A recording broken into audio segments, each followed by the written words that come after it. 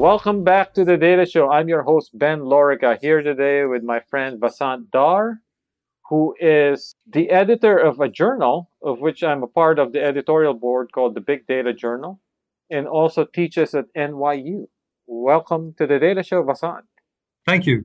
Glad to be here. So let's start off by talking a little bit about your background. At the risk of dating myself, and I think listeners of this show have heard this many times, but when I decided to leave academia, there was no such thing as data science. The exit strategy back in the day was becoming a quant in finance. And I think Vasant shares a little bit of that background. So let's talk a little bit about your background. And I, from what I gather, have you mostly been in industry and now have just gone back to teaching? No. Actually, I've been mostly in academia, Okay. but I've had a few stints in industry, and I also founded an investment program that is actually run professionally and has investors in it. It's run by a bunch of professionals, but I was the founder of this investment program. But I've spent most of my time in academia, and I continue to be a full-time academic as well. So you came of age, I guess, probably around the time then when there was no data science yet, right? No, you're absolutely right. I mean, I actually cut my teeth in the early days of artificial intelligence. I was fortunate to have some great mentors, Herbert Simon and Harry Popel. Herb Simon, of course, is well known to everyone in AI. Harry Popel was, one of the pioneers in the area of AI in medicine. He built the first medical diagnosis system that considered the entire field of internal medicine. It was called Internist, and then a subsequent version of that was called Caduceus. So that was sort of the heyday of expert systems when I grew up. So what were the application domains at that point? Well, at that point, the application domains were primarily medicine, engineering. There were very few business applications. So that was one of the things that really intrigued me about artificial intelligence, because I felt that there should be business applications because, there were areas like risk and tax laws and things like that, where I felt that, there was enough human expertise. But even sort of beyond that, I felt that business was a domain where there was lots of data available, perhaps even more data than expertise, formalized expertise. So I always felt that there was some potential there. And that was also sort of the early days of machine learning. Right. Yeah. I was going to get to that. So two things that you talked about that were interesting. One, your use of the term expert systems and AI. And I'm trying to recall, actually, Vasant, I remember actually maybe in the 90s, the term data mining was a lot more fashionable than machine learning, right? That's correct. In fact, then what is it? Knowledge systems and data mining. That's right. Yeah, all those terms were much more popular at that time. And in fact, it was in 1991 that I started writing my book on data mining and business intelligence. It took a lot longer than I anticipated to write it. And that's also when I met someone who was actually working at Morgan Stanley, who read the first couple of chapters of my book. And, I was expressing this concept at that time of something called intelligence density. And I felt that, if you had raw data, it was very hard to get value from it. But if you somehow sort of managed to summarize the essence of it so that people could get value from it quickly, then it was sort of denser from an intelligence standpoint.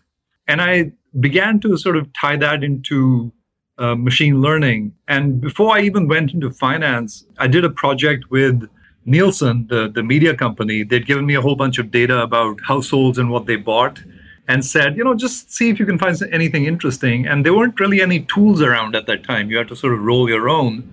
And I had been developing some algorithms, specifically a genetic rule learner. And I was really keen to test it out. So I cranked it on this data set and it came out with a whole bunch of patterns. And I had my meeting with them and they said, so Vasant, what did you find? I said, I found a whole bunch of things, but I can't explain it. And they said, all right, why don't you go down the list? And I said, well, here's the first one. women over 40 in the Northeast do a lot of shopping on Thursdays. Oh, right. And so all these correlations. Well, and he said, oh, yeah, that's coupon day. And I was really thrilled because it was, there was like a rational explanation for it. And, the computer had actually found a pattern in the data that I hadn't explicitly told it to look for. So this was probably still called data mining at that point. That's right. I mean, at that time, it was called data mining. And, I just sort of, like I said, I started working on my book. And I just so happened to run across someone at Morgan Stanley who was the chief of technology, who'd also been a very successful trader. And he read the first couple of my book chapters and said, hey, this is really relevant. And he dragged me into Morgan Stanley and said, there's so many problems here to chew on, and I'd really like you to get cranking. And I said, well, what should we work on? And he said, well, trading and investment is, something I'm really keen on, but we have a slew of customer data, trades data. So maybe you can actually help us analyze this better and help us manage our relationships better. That's pretty funny because as a professor in NYU, you would think that you would have got to Wall Street sooner. You would think. But sometimes it just takes the right connection, and this is what it was. And I joke with people. I say, when I first started looking at finance, the only thing I knew is that prices go up and down. Right. So it was only when I actually went to Morgan Stanley and took time off from academia that I learned about finance and financial markets. And I had a very similar sort of experience to the Nielsen one when I first joined Morgan Stanley, because Kevin Parker, who was the guy who brought me in, ran a prop trading group. And like many prop trading groups, they want to know everything you know, but they don't want to tell you anything they know. Right. So I proposed an experiment. That's funny how that works that way with traders. Huh? It is. And so I proposed an experiment to them. I said, why don't you give me all your trades that you've done over the last 5 years or so, and I'll tell you if you could have done better. And they said, well, we don't need to tell you the basis for these trades. I said, no, just give me the trades. So they did, and I went off and I cranked my algorithms on them. And, we used to have a weekly meeting. And, next week, Kevin turns to me and says, so Vasant, did you find anything? And I said, yeah, I did, but I have no idea what this means.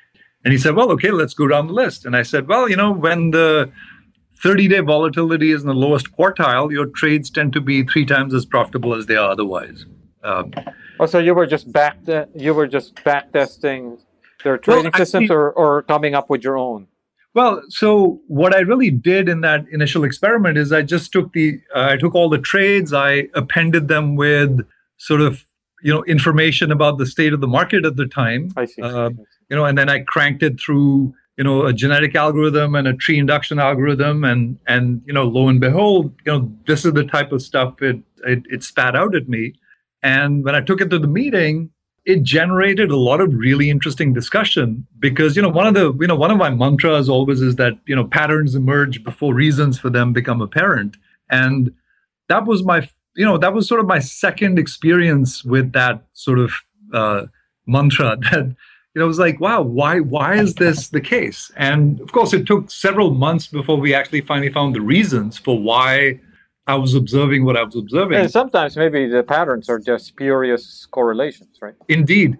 And, which is the other side of the coin. Sometimes you find something and, it's just a spurious correlation. And that's actually a very challenging part of being, a data scientist now, a data miner in those days. Yeah. As to like, what do you really drill down further into and what do you really regard as kind of just spurious? I spent actually 3 years as the lead quant for a hedge fund, and this was back in the day, Vasant, when primarily you were trading off of price data, right? And nowadays, of course, there are so many other signals that people are using. But because the price data was so over-examined and over-mined in many ways, I found it actually quite difficult to find patterns that you can consistently exploit. Because the markets are so efficient, the patterns disappear. Right? Yes, and you're getting at something really, really interesting, and that is that financial markets are really, really noisy. I mean, they are about as close to random as you get, but not quite random. And so finding sort of actionable patterns in financial markets is a really, really tough challenge, regardless of what data you use. That you can consistently exploit, right? Exactly. And what you're looking for is, you're really looking for that edge, because you know that you're often going to be wrong. Right. And that's just part of life. You know you're often going to be wrong. And sometimes you're wrong sort of consecutively, in sequence. Right. And you head into what we call a drawdown. And so, and frankly, with all the data you have, you don't really have that much historical data. So probability distribution that you're basing it off of might have completely changed, right? That's right. I mean, you never have enough data. The distributions are not entirely stable, and yet, you've got to decide which way you're going to take a position. So these systems have to be calibrated very, very carefully. I mean, I tell people, don't try this at home. And, I teach a class on trading strategies where I ask people, who've traded, I say, how do you do? And almost without exception, people say, well, I don't do too well. Right. And one of the lessons from this is that, if you think that you're smarter than most people as a human being and you'll consistently make better decisions, you might get lucky, but chances are that you'll be disappointed. So there's also, people who are not in finance but are interested in machine learning. There's this adage, right, that the features matter more than algorithms. So in many ways, I think Wall Street and finance have embraced this mantra in their quest for finding signals that are different from the price data, right? So what are the interesting things that people are using, or are there things that are not yet as well known, for example, to people that traders are starting to rely more on data sources? Well, I think that for the most part, people rely on prices, right? That's kind of the most objective, quote unquote, information you have about the market. And so it's silly not to use prices, right? So people still rely on prices a lot. The move has been towards using prices that are more granular because, presumably there's more information in there, but there's also a lot more noise in there, right? So there's no free lunch. But in addition to prices, people use, fundamental information, balance sheet information, that kind of stuff. And now you have people who claim that they're using social media, right? Right. So I guess I should say a couple of things here, because, I've done a fair amount of work also in analyzing news and textual content. And there's a lot of sort of interest around social media, and there should be, but I also think there's a lot of hype around it. The reason I say this is because, social media is much more easily amenable to manipulation and heavy bias than professional media. When you look at professionally curated content, people are really on the hook to be as objective, quote unquote, as they can, because if they're not, they're in it for the long haul. Now that you say that, the scenario comes to mind, which is the traders are robots, but the people writing the news are also robots. Well, the source of news is also robots, right? So. Yeah, well, I'm not going to touch that one because I might offend some of my friends who actually write for a living. But I will say that, robot or not, they're really on the hook to try and be objective. So No, maybe sorry about that. So to clarify, just kind of this machine-generated news articles, right? Right. Exactly. Right. So, you really have to be sort of careful about that. And, and I think that, like I said earlier, there's a lot of potential information in social media, but I haven't seen much yet. But and then you hear about all of these things that the hedge funds are looking at, like satellite images, shipping container information. I don't know exactly how useful some of these things are, or how real they are in terms of people actually using it. Yeah, I've heard the same thing. I haven't actually looked at that information. Intuitively, you'd think that maybe there's something there because, after all, that's objective. You're looking at the number of ships entering or leaving a port. You're looking, and people even look at things like pallets, that are used for dragging goods around. Maybe the number of pallets is a useful indicator of industrial activity. So there's no end to the number of indicators that you can use. But at the end of the day, like it or not, markets are really, really unforgiving. Oh, yes. There isn't a lot of really strong kind of structure to them, and you're really kind of trying to extract that small amount of structure there is any which way you can. And the kinds of items you're talking about are really all potential information sources for doing that. Which leads me to my next question, which is the title of your recent editorial on the Big Data Journal. Right. Should we trust our money to robots? Right. So this is actually part of a larger research question and my research agenda. I mean, the general research question I really ask is, when do computers make better decisions than humans?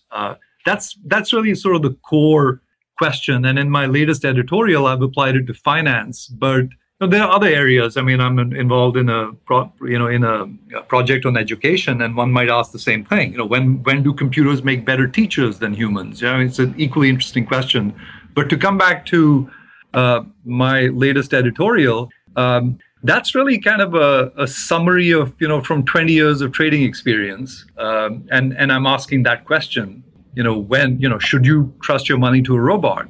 But the other flip side of that question is, when do computers make better decisions than humans? So that's really the sort of core question underlying. So so for the listeners out there who are not following these things too closely, my understanding is the robot wealth managers are starting to manage more money, but they're really the fraction of money they're managing is still small, right? It is still small. And, one of the things I did in my editorial was to sort of break up the investment landscape into sort of three different types of holding periods. On the one hand, you have high frequency trading, and on the other extreme, you have very long-term investing. So in high-frequency trading, your holding periods are sort of minutes to a day.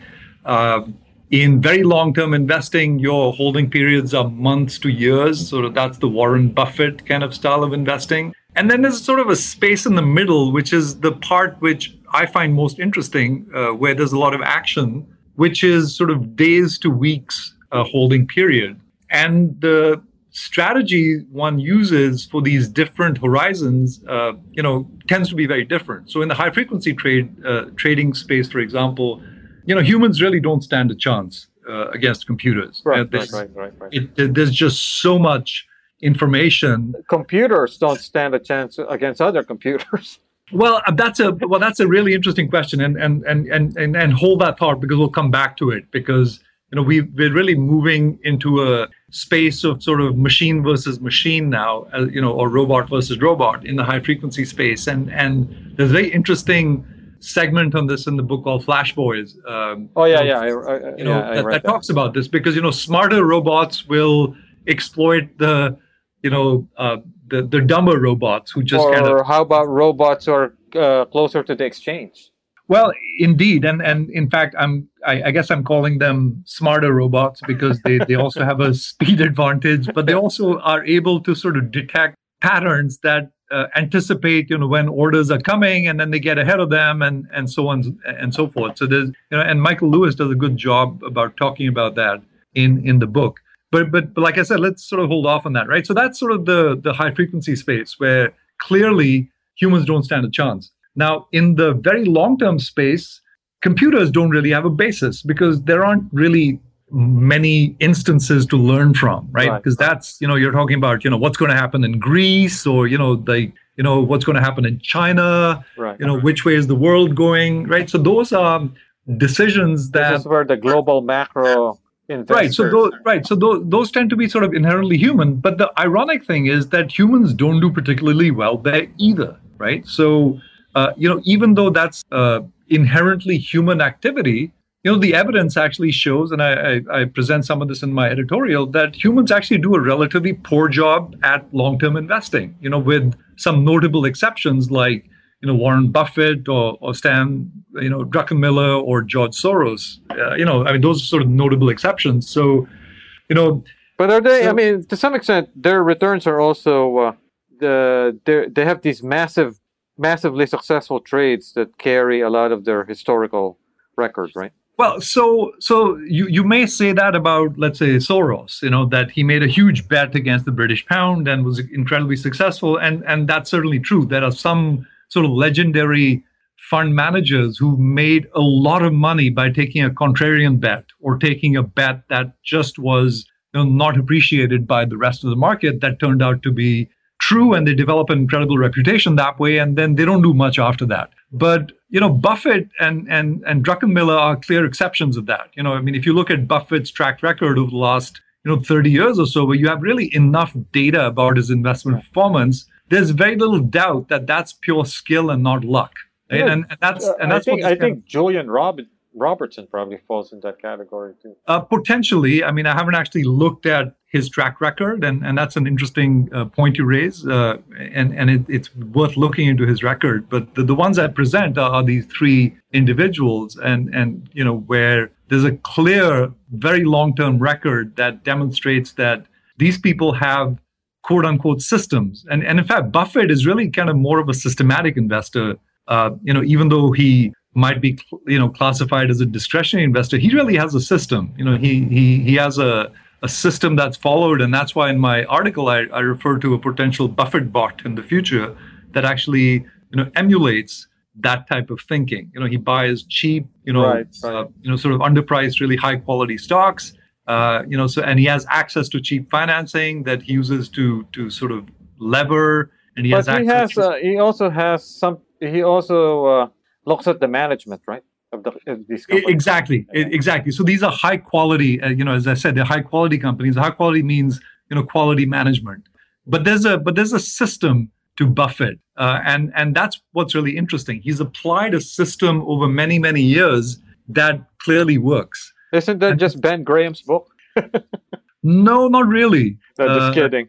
Yeah, not really. I think Buffett is quite unique in terms of the strategy that he's crafted. That's fairly much closer to sort of systematic than discretionary. Making outsized bets on one thing and making huge returns that way. So Buffett is very consistent. And the question I really raise is, do you think you'll have better chances finding a good robot or a good human? Because, and that's really one of the central questions. And I suggest that you might actually have better success finding a good robot as opposed to a good human. So, while human genius does exist, it's very hard to find. And it takes a long time before it becomes apparent that, there was really sort of genius or real skill involved in achieving that kind of performance. Right. So, I guess revisiting that thread I started earlier, because a lot of data scientists in the audiences are probably coming at the topic of finance from this angle, which is these alternate data sources. So maybe one can cast Buffett in that way, in the sense that he's not looking at just the books, the ledger of the company, because everyone else can do that, but he's looking at different features and different signals, right? So the management, the industry, I don't know. Maybe he's got alternate data sources that are not things that he actually subscribes to or are made available to him in a systematic way, but it's just in his brain somehow, right? So. Well, I don't want to make too much of these alternative data sources. It's certainly, arguable that maybe he's getting his advantage from alternative data sources, but I really doubt that. I think he's looking. By alternative, I mean just alternative signals. So he's looking at other things just besides the company's books. Well, he can look at the management and make an assessment. Right? Yes, I certainly think that one of the one of the major things that he looks at is quality, and you can express quality in a number of ways. You can look at quality in terms of the management. You can look at quality in terms of the quality of earnings. Right. And this is sort of where, creativity comes in. And kind of the market power, monopoly power, or whatever, right? So. Well, yeah, I mean, and like I was saying, sort of this is where the creativity comes in, right? Yeah. So you can ask yourself, what do you mean by quality of earnings? Well, you can break that into a number of factors. Maybe you want to look at the volatility of earnings in that, of the company. Maybe you want to look at, the barriers to entry in that industry and the threats facing it, right? So there's a number of ways of looking at quality. And I think it would be fair to say that, people like Buffett have really analyzed that angle very, very carefully. And he also only invests in things he understands, right? So that's why he's kind of stayed away from all of these advanced tech kind of investments. Correct. And when you're as long term as an investor as he is, then these factors become really, really important. Compared to sort of at the other extreme when you're doing high frequency trading, well, the quality of management doesn't matter. You're basically looking for small, fleeting kinds of opportunities. The space in the middle is kind of where, like I said, things get interesting. And there are many, many types of ways to extract alpha, or what some people call exotic beta. That is, taking a certain kind of risk and being compensated for it. So, one of the things I mentioned, for example, in my article is that it's very difficult for the average person to beat a list of companies that's highly curated and represents the best of American industry, right? So, the index consists of companies that are healthy, and that's why they're in the index. A company gets sick, well, it gets tossed out of the index. So the index is actually designed to be, to go up. It represents the healthiest economies, the healthiest companies in an economy. And that's why it's very difficult to beat an index. And it's not surprising, therefore, that most long-term managers don't actually manage to beat the index. It's very difficult to have sort of that additional level of skill that's been demonstrated by Warren Buffett. You can only do so much if you're only allowed to go long companies, right? Whereas if you're allowed to long and short, right, now you're sort of increasing the sort of opportunity set. You're saying, not only do I have the opportunity to pick really strong companies and go long those companies, but I also have the opportunity to pick short companies and go short those companies, right? So now you're introducing another variable into the mix, into the opportunity set, and saying, okay, if I do long short, that's a different type of opportunity set that I'm exploiting. And that's what that space in the middle really represents. There's lots of different ways of defining the space you want to play in and defining the opportunity that you want to go after. And, where there's some scope for using data and scope for data scientists to actually, come up with, investment strategies that are well-defined, that are systematic, where you can actually, define something like that objectively, and it can still be based on sufficient amounts of data, where there are enough samples that can actually give you some confidence that there's some sort of statistical power to the patterns that you're finding in the data. So back when I was in finance, when we talked about risk management, usually that meant VAR, value at risk. So Vasant, what's the state of risk management? Are they using different techniques? Are they using things like machine learning? Give us kind of a very high level. So risk is actually kind of independent of the techniques, right? So, right. When you think of risk, there's, risk is sort of a multidimensional concept. Like you said, there's VAR, but people have pointed out that there are obvious problems with VAR because even from the get-go, people knew there were obvious problems. Exactly, right. But that doesn't mean it's useless. It's actually very useful, right? I mean, there are clearly limitations to it, but there are limitations to any measure of risk. So VAR is actually a very useful measure, even though it has some, pretty serious drawbacks, especially in those cases where you are in that 1% of the time where you lose more than a certain amount and you have no idea how much you're going to lose, right? So that's clearly a downside of that. There are drawdowns that you can look at. There are, risk is a multi-dimensional kind of concept. How likely are you to be wrong? Many times in a row. What's your exposure to different kinds of risk factors? Depending on the specific investment strategy that you have, you can come up with dozens and dozens of ways to actually define what risk means. So shifting a little bit away from finance, one of the things you're interested in is governance, corporate governance of data. Can you tell us a little bit about what kinds of things you're doing in that area? So this whole notion of corporate governance of data was a bit of an offshoot of mine, since I've sort of been in that data space for a long time, and since I'm in a business school and I talk to businesses all the time, one of the things that sort of struck me was, well, there were several things that became apparent to me sort of over the years that I've been dealing with data, and that is that companies often underestimate the risks associated with hoarding data. That is, there's this sort of assumption that data is a free option, that, just keep it because you never know whether it could be useful, so just keep it.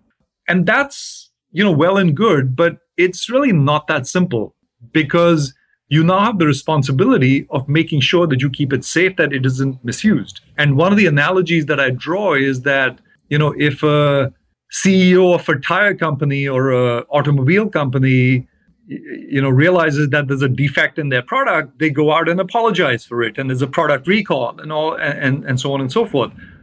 In principle, information products are really no different, and that major Sony hack that happened, several years ago actually demonstrated that, right? Because you had, a company that was keeping its customers' data, and with the expectation from the customers that this data would be secure and would not be hacked and shared with outside people. And yet it was. And, the CEO of Sony came out and apologized for that, and that was the right thing to do. And so companies need to realize that keeping data carries risks with it. And and they must really act responsibly in how it's used.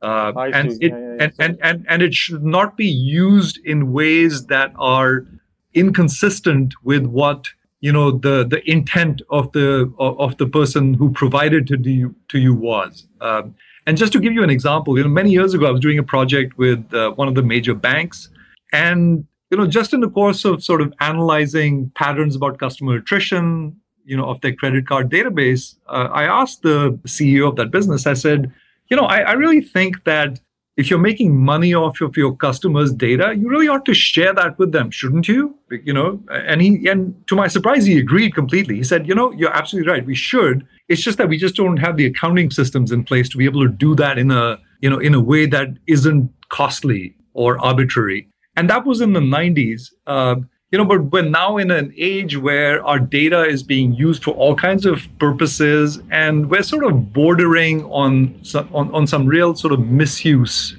of data.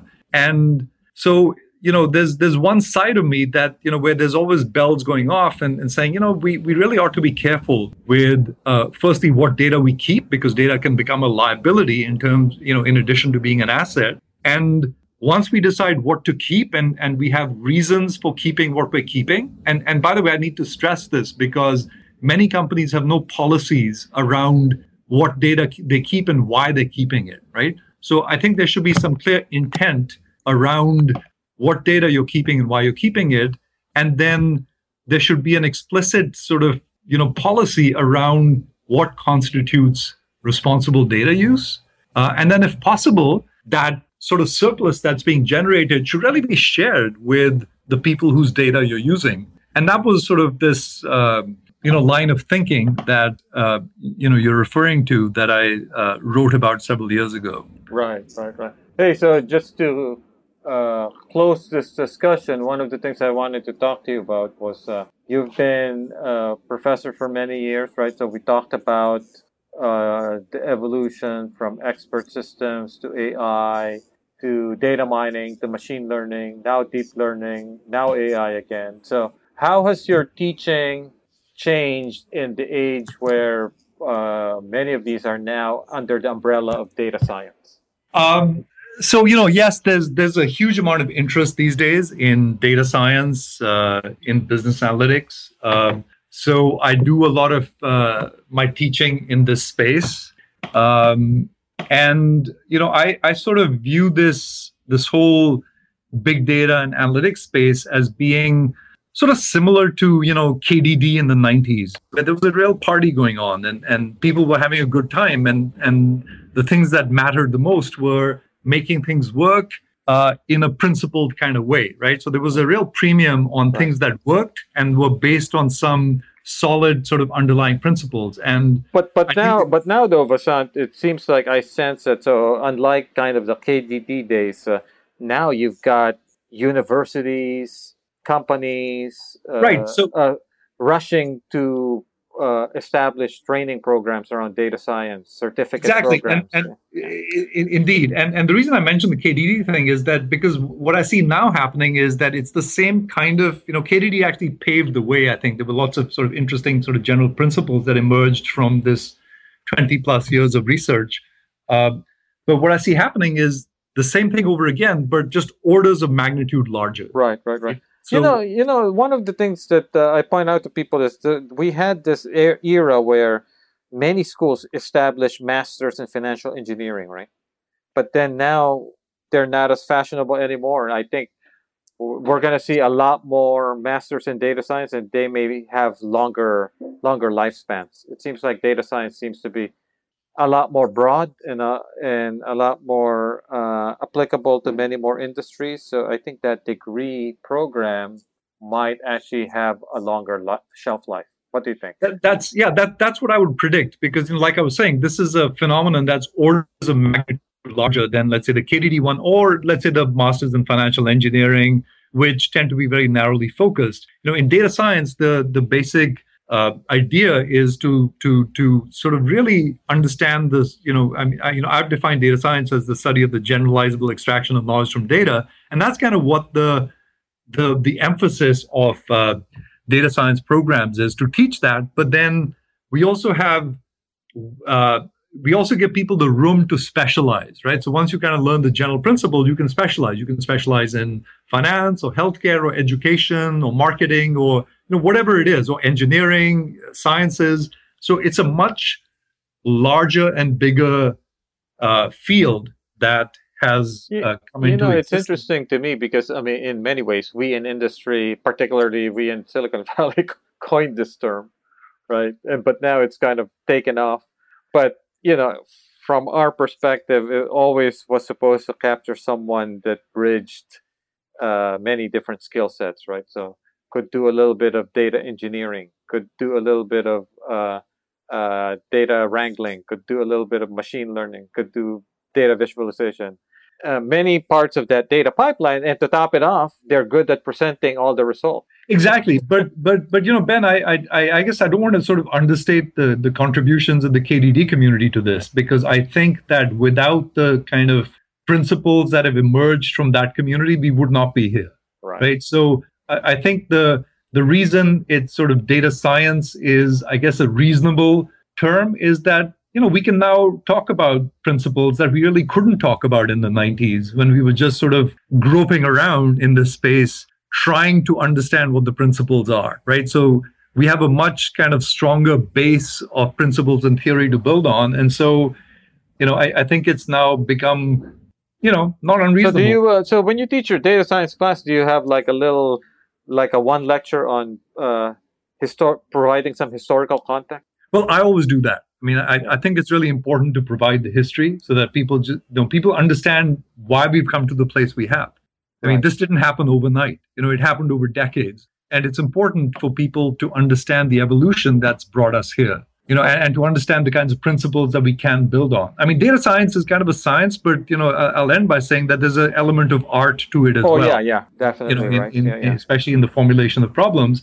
There's a lot of soft skills, right? So there's a lot of soft skills. There's a lot of kind of intuition around, what's the right question? How should I formulate the question in a way that'll be actionable to a decision maker, right? So there's a lot of there is some element of kind of creativity and art involved in data science. So it's not purely a science. There's definitely an element of art to it as well. So from your perch at NYU, so I would imagine now more people are interested in data science than going into becoming quants in finance, right? Yeah, I think that's Someone told me, I was in a conference a few weeks ago, and someone told me that all they have to do is put data science in the title of any course, and it's automatically full. Yeah, unfortunately, there's bound to be some sort of hype around this as well, but that is true. So you're seeing that at NYU as well. Well, I think at NYU we were like one of the early movers in the space. We sort of made a commitment to the space. Established several initiatives, established a Center for Data Science, and we've got some very, very cool initiatives going on in many areas of data science. So we're certainly seeing that interest, but we haven't really, but it's not like we're overhyping it and admitting thousands of students. We're being very careful in maintaining quality and just making sure that we deliver what we say we deliver. Well, thank you, Vasant. This has been great, and we look forward to your editorials on the Big Data Journal, and we should work on getting some of those onto the O'Reilly radar. Would love to do that. Thanks, Ben. It's been fun chatting, and thank you so much. You can follow Vasant Dhar on Twitter at VASANTDHAR. Thank you for joining us. If you like the show, you can subscribe through iTunes or Stitcher or TuneIn.com or SoundCloud and never miss an episode.